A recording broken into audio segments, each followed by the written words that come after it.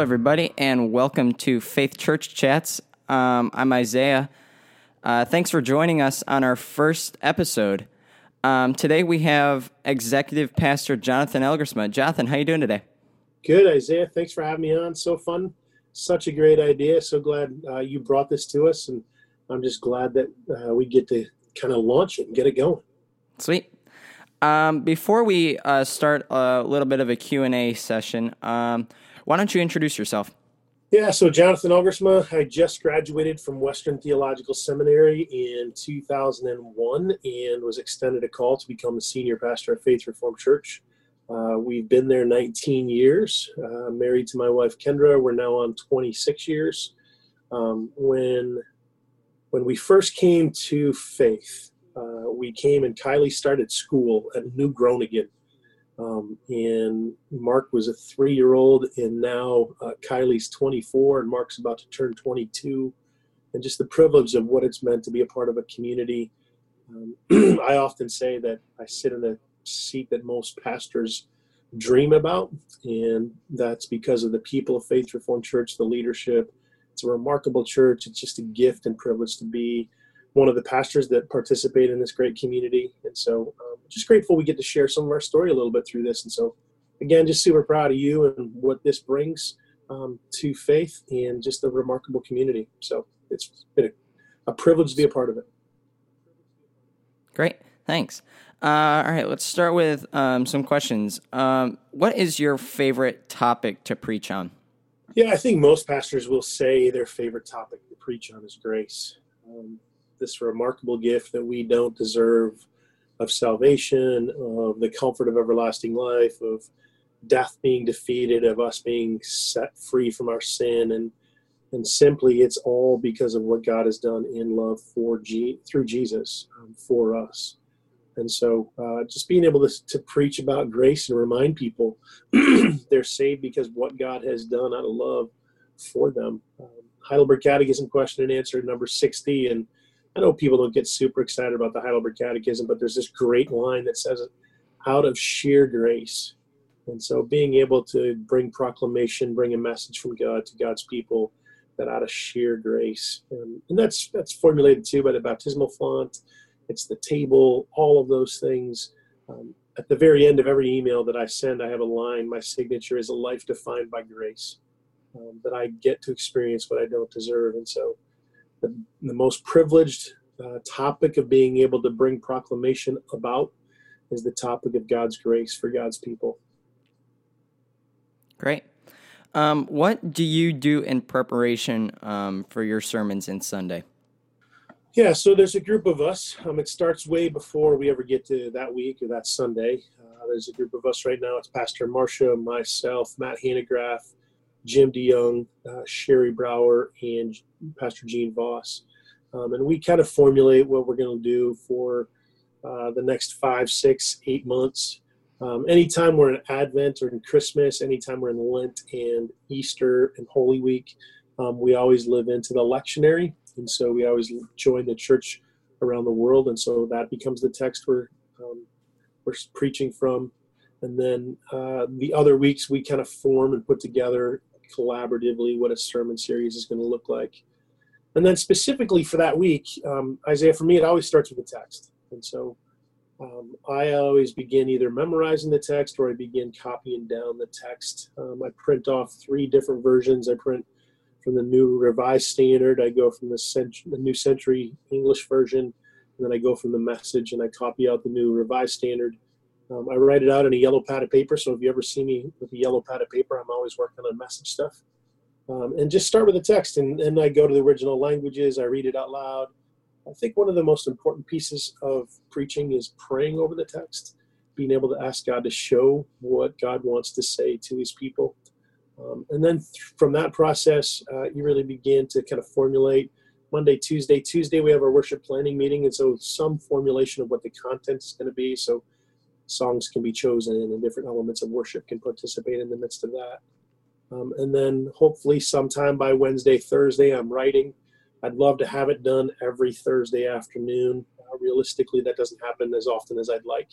And so most of the time, I'm probably still working on it on Friday and Saturday. Like it's Saturday today, right? And so on Sunday, tomorrow, I've still got some work I need to do. I know the content, I know what I want to do, but it's the artistic side of that piece where, words matter.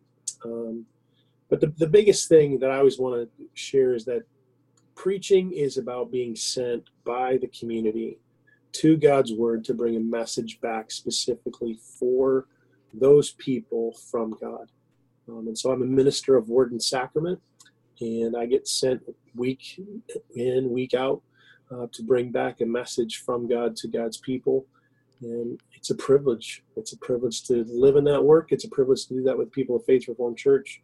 And so there's a lot of my process that happens in the midst of that, but it always starts with the text. Good. That's a good place to start. What is your favorite part about Sunday? Oh, there's so many different parts. One, when we do it well, when we do Sunday well, it's a day where we're focused in on God, and we're not always thinking about what other people are thinking or what other people are feeling. And so my favorite part will be the moments where either in prayer or proclamation or reading scripture, or will be where there's just this genuine focus in on who God is and what God has done for his people. I love the gathering of the people. I love the leading of worship. I always believed, and this is true, just in the way that we symbolize things at Faith, that the most important thing we do week to week is read God's word out loud, for no other reason than there's power in God's word, and when God's word is spoken over his people, it creates life. And so one of the reasons why we stand and worship, right, for the reading of God's word, because God's word doesn't need anything added to it. It's creative, it's living, it's active, it transforms lives. And so that's always one of the huge highlights for me, is just what does it mean for us to read scripture. But then, there's so many other pieces, the fellowship. I love the table. I love the baptismal font. Isaiah, I love the church. And so there's so many pieces. That's a hard question for me to answer. It's great. What, in your opinion, is an underrated book of the Bible? Yeah, if we're looking at New Testament stuff, because there's New Testimony in the Old Testimony. So the New Testimony, I don't think we give enough credence to the fullness of the four Gospels written together. I think we tend to read Matthew, Mark, Luke, and John compartmentalized and separately instead of a collective. And so I think that's underrated. And then books that just speak about Jesus and what Jesus has done.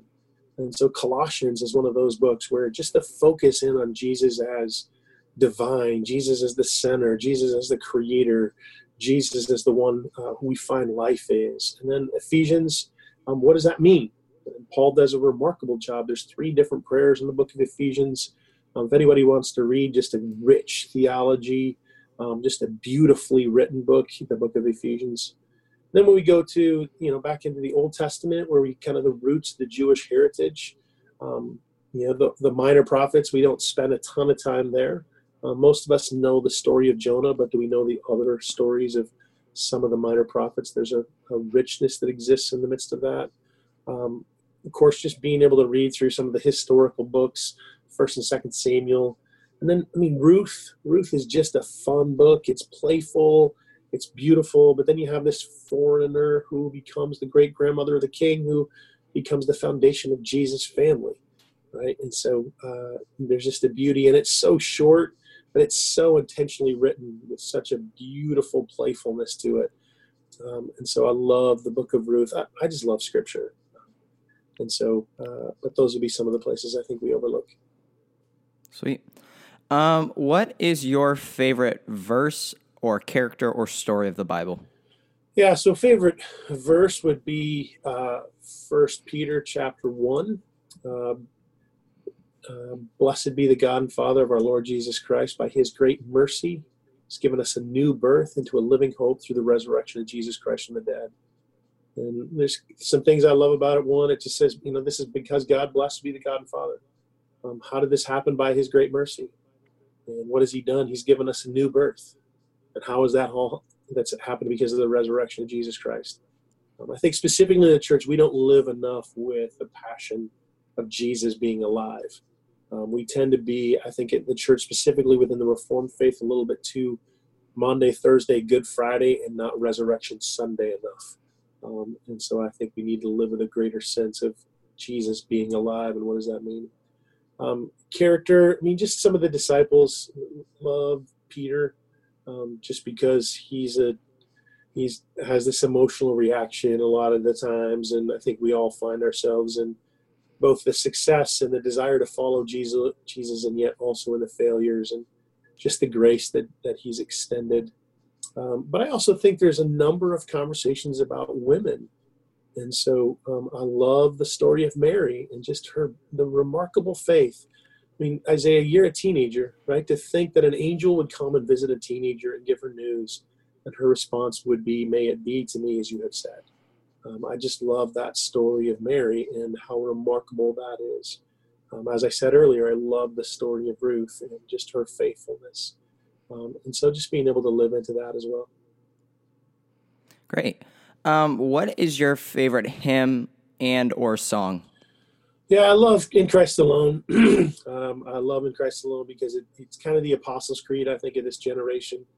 It gives a strong theological expression.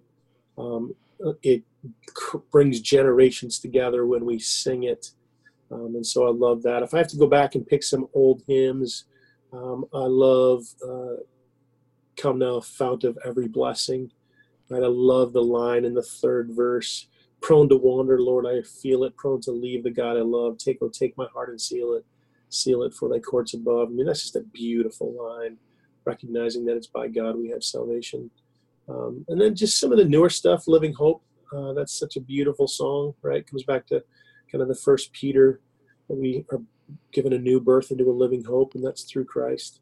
And so I love music. I'm one of those people that loves all the spectrums. So I love to sing the old hymns. I love to sing the new stuff. I know a lot of people have preferences, but I just think the full spectrum of music captures a greater sense of what the kingdom of God is like. Yeah, those are some good songs. How do you connect, Jonathan, with God on a daily basis? Yeah, so they call them spiritual disciplines for a reason, right? So there's a discipline that exists in the midst of that. And when it comes to this stuff, I'm pretty disciplined. So every morning when I wake up, I start with a breath prayer, and it's a breath prayer of the four living creatures that are gathered around the throne room, or around the throne, in the throne room in Revelation chapter 4. And so it is the four living creatures, and they, day and night without ceasing, they sing, "Holy, holy, holy is the Lord God Almighty, who was and is to come." And so every morning when I wake up, the first thing I do is I just do a breath prayer, "Holy, holy, holy, Lord God Almighty, who was and is to come."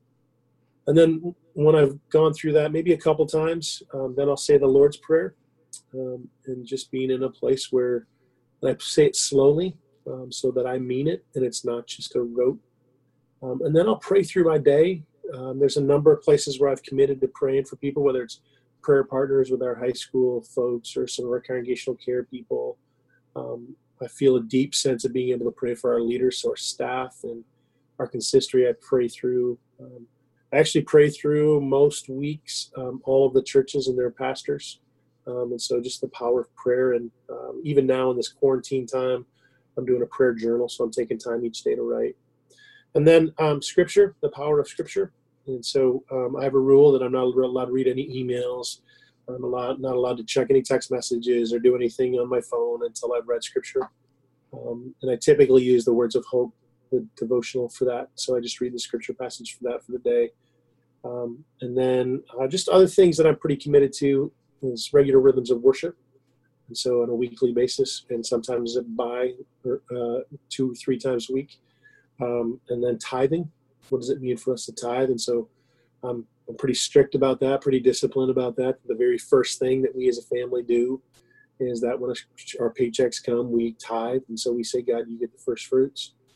And then Sabbath. And what does it mean for us to have a day where we rest and we live in relationship with God, and we enjoy and delight in that place of rest? And so Those are some of the spiritual disciplines that I pay particular attention to. I just think it's important to live in those good rhythms. I think rhythms are a really important part of the spiritual journey. And so rhythms of devotion, rhythms of worship, rhythms of tithing, rhythms of Sabbath, those are just important things for me. Yeah, that's great. How and when did you know you were being called into ministry? To be honest, I fought like mad against it.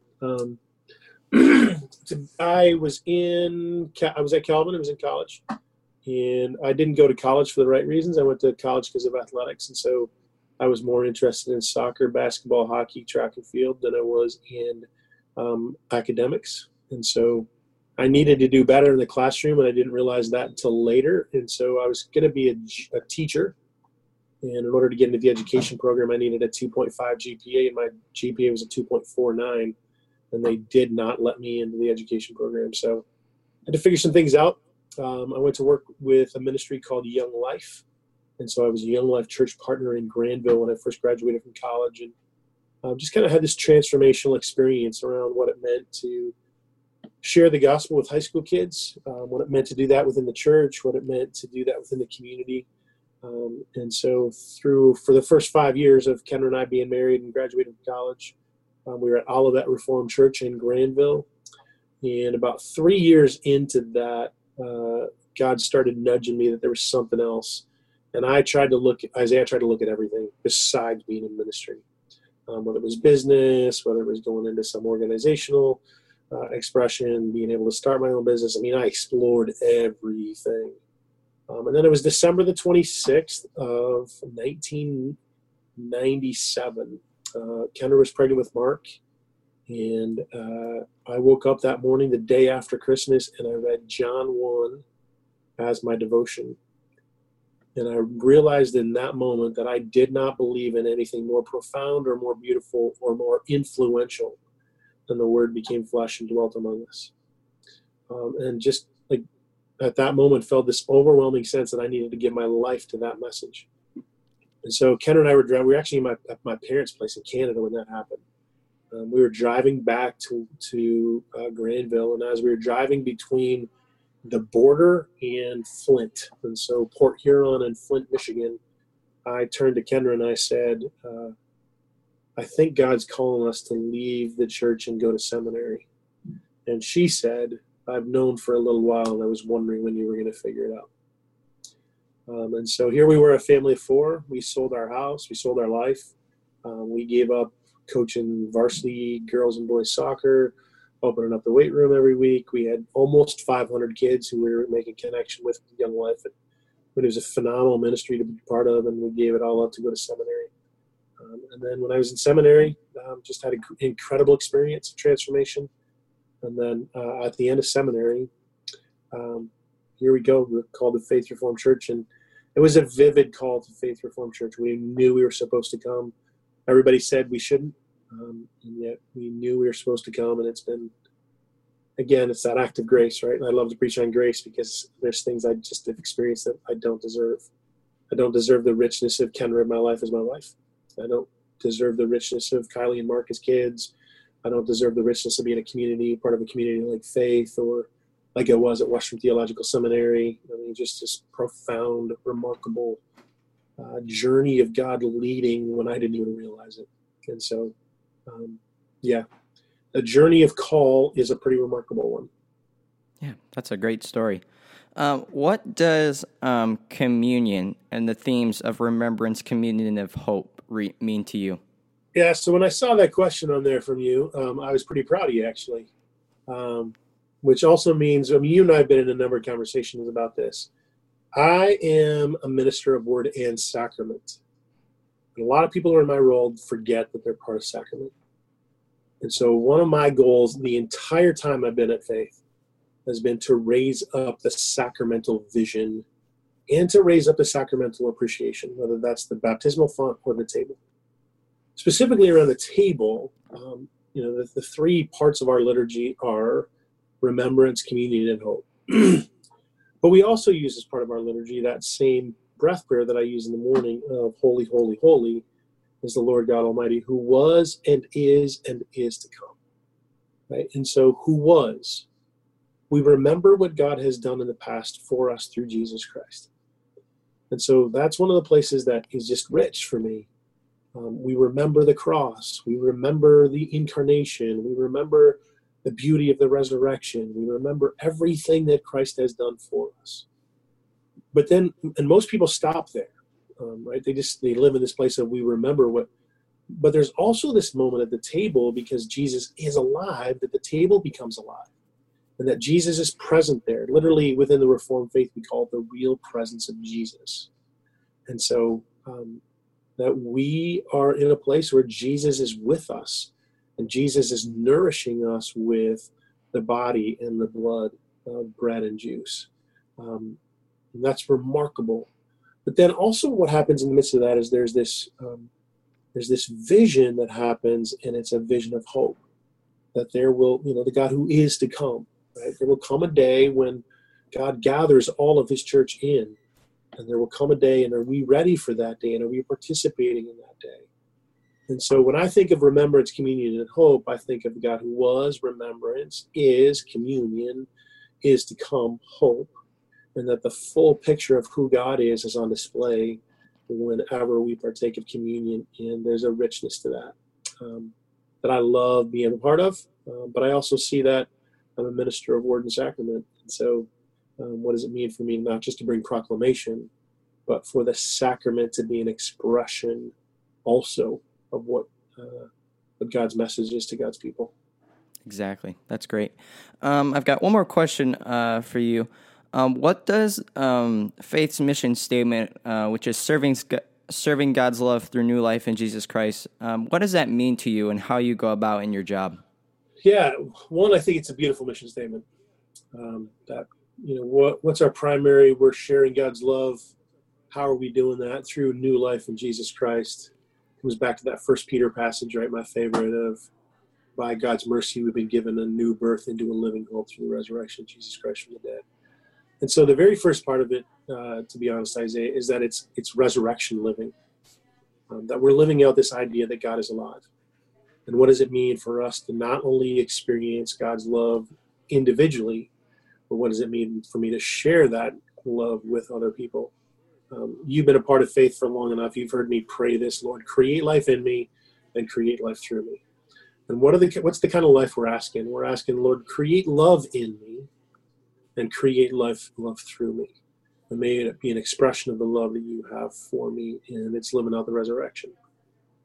The other piece that it does is that it's both an internal, what does it mean for us to be the body of Christ together, care deeply about people with congregational care, someone who's lost someone, somebody who's in a spiritual crisis or a spiritual journey, discipleship, leadership development. Does it mean for us to participate in our next generation? Right? And, specifically like for you, for us to be in a place where we love you the way God loves you. That's important, right? To give you opportunities for you to know that God is for you, for you to know that God has purposes and plans for you to know that you're free from sin and guilt and shame because of the resurrection of Christ.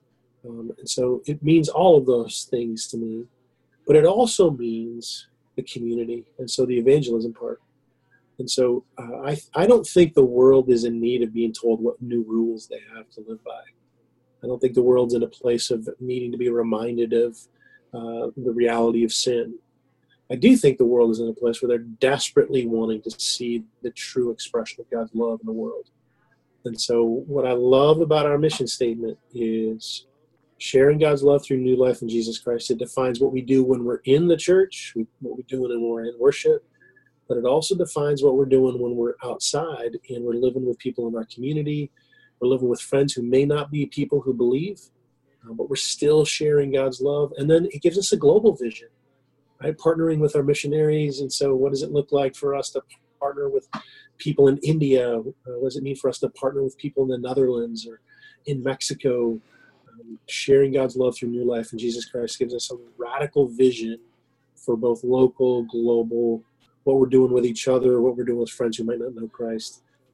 For me, it's incredibly comprehensive, and it's motivated out of the rich story of God's love for humanity. That's great. Well, Jonathan, that's all the questions I have. Thanks for being on Sweet. this. It was good. Thank you. Yeah, it's so fun. Yeah. Would you mind closing us in prayer? I'd love to do that for sure. Let me pray. Lord, first, I just give you thanks for what you have birthed in Isaiah, for this idea, for his creativity, for his willingness to do this. And so, Lord, just pray a blessing upon this. And then for all those who would hear, for all those who would listen to it, Lord, that there would just be a richness of life that's shared and life that's thought about. Lord, help us to be faithful in what it means to be people of Jesus, what it means to be people of your word, what it means to be people of sacrament, what it means for us to be the people of the church. And Lord, we pray that you'll use all of it for your glory, and that you'll use all of it too to share your message with the world. And we pray all this in Christ's name. Amen. Amen. Sweet. Thanks, Jonathan. Yeah, blessings, man. Thanks. Bye. See ya.